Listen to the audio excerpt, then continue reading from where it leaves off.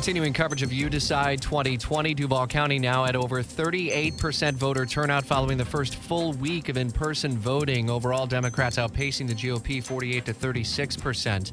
Duval School Superintendent Dr. Diana Green is with me. And one of the questions on the ballot, though it is not on the first page, is the half-cent sales tax question for infrastructure and for security and for needed improvements. Are you hopeful, based on where we're at with turnout, that the people who are voting now will support this overall? I'm hopeful that we have presented a real good reason to support the referendum. However, as the superintendent, I can't tell people how to vote. I can only educate our community about the need. Duval County has the oldest schools in the state of Florida. We've lost funding over the last 10 to 15 years as it relates to capital funding through our millage. And it used to be in 2008, our millage was at 2.0. Today it is at 1.5, which is over a period of time a loss of over $300 million to support capital needs. Has COVID impacted the schools to the point where going forward there's even more need on the infrastructure end? I'm thinking things like ventilation and upgrades that need to be made to HVAC units. And does that factor in at all to this and the future needs? Well, COVID doesn't improve our situation. We would need these upgrades regardless of whether COVID happened or not. COVID just makes it more of a situation that we need to upgrade our HVAC systems as quickly as possible.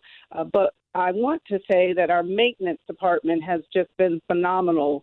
Our HVAC systems, if we need a major part, it has to be custom made. And our maintenance department has been able to keep our systems running, able to keep our systems at a level that we are confident that our students are safe, our staff are safe in our schools.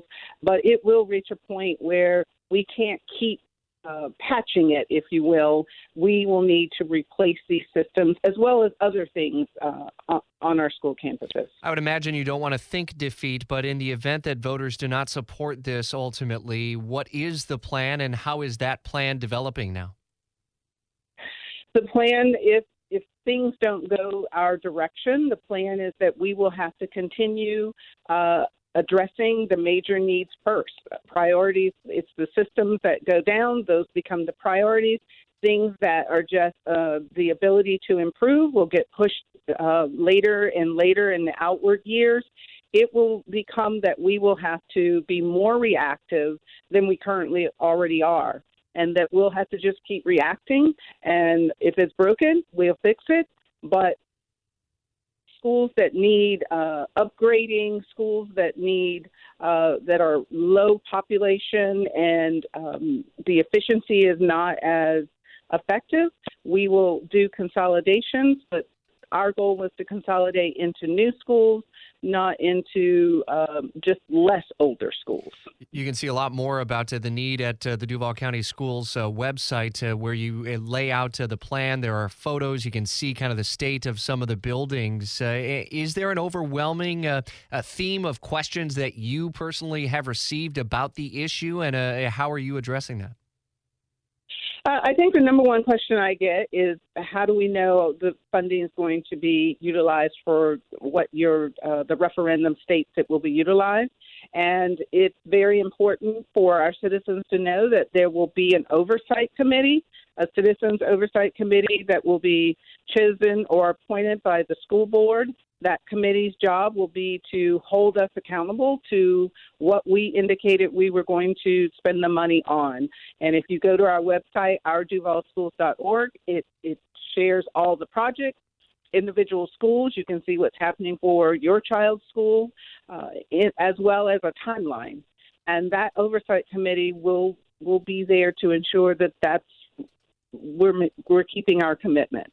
Speaking with Duval County School Superintendent Dr. Diana Green, and we mentioned COVID earlier. Over the last week or so, decisions had to be made at Douglas Anderson and at Fletcher after clusters of coronavirus cases this week. Those schools will ultimately make their decision about whether to return to in-campus learning. Has anything changed from over the weekend to your knowledge, either with new cases or have we seen a recession of cases? For the weekend, we've not seen new cases at either of these two schools, and they are slated to reopen on their last date of quarantine, I believe October 29th and October 30th, the 30th for Douglas Anderson and the 29th for Fletcher High School. Has this process been as you had expected it would have been like 3 months ago as you were planning for the back to school, that there would be these school-based decisions based on things that were happening, whether they were in the classrooms or in this case, it would appear out of the classroom?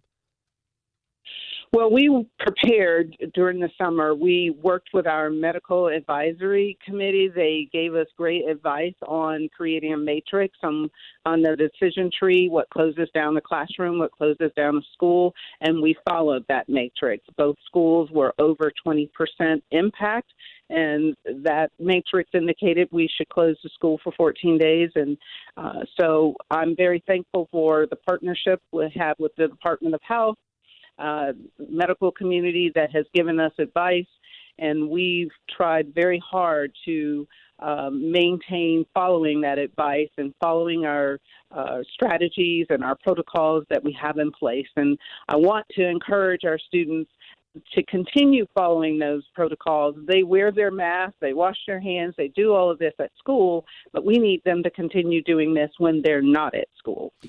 Sandalwood saw a cluster of cases, but not to that threshold that would have necessitated closing the school building. Has there been any change with Sandalwood cases, to your knowledge?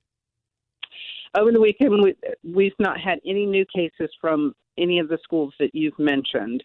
Again, keeping the spread down means following those same protocols that you do so well at school. We need you to do those same things when you're away from school. Yeah, we'll be unpacking a lot more over the coming 8 days as early voting continues. The half-cent sales tax, big question up in Duval County. And don't forget also in Clay County for registered voters. And we'll have a chance to hopefully speak with you on election night. Duval School Superintendent Dr. Diana Green, thank you for the time. And if you have any questions about that half-cent sales tax millage request from the Duval County Schools, you can head to the Duval Schools website, and they've laid out all of the information and kind of a state of the school buildings right now. That's on the Duval County Schools site.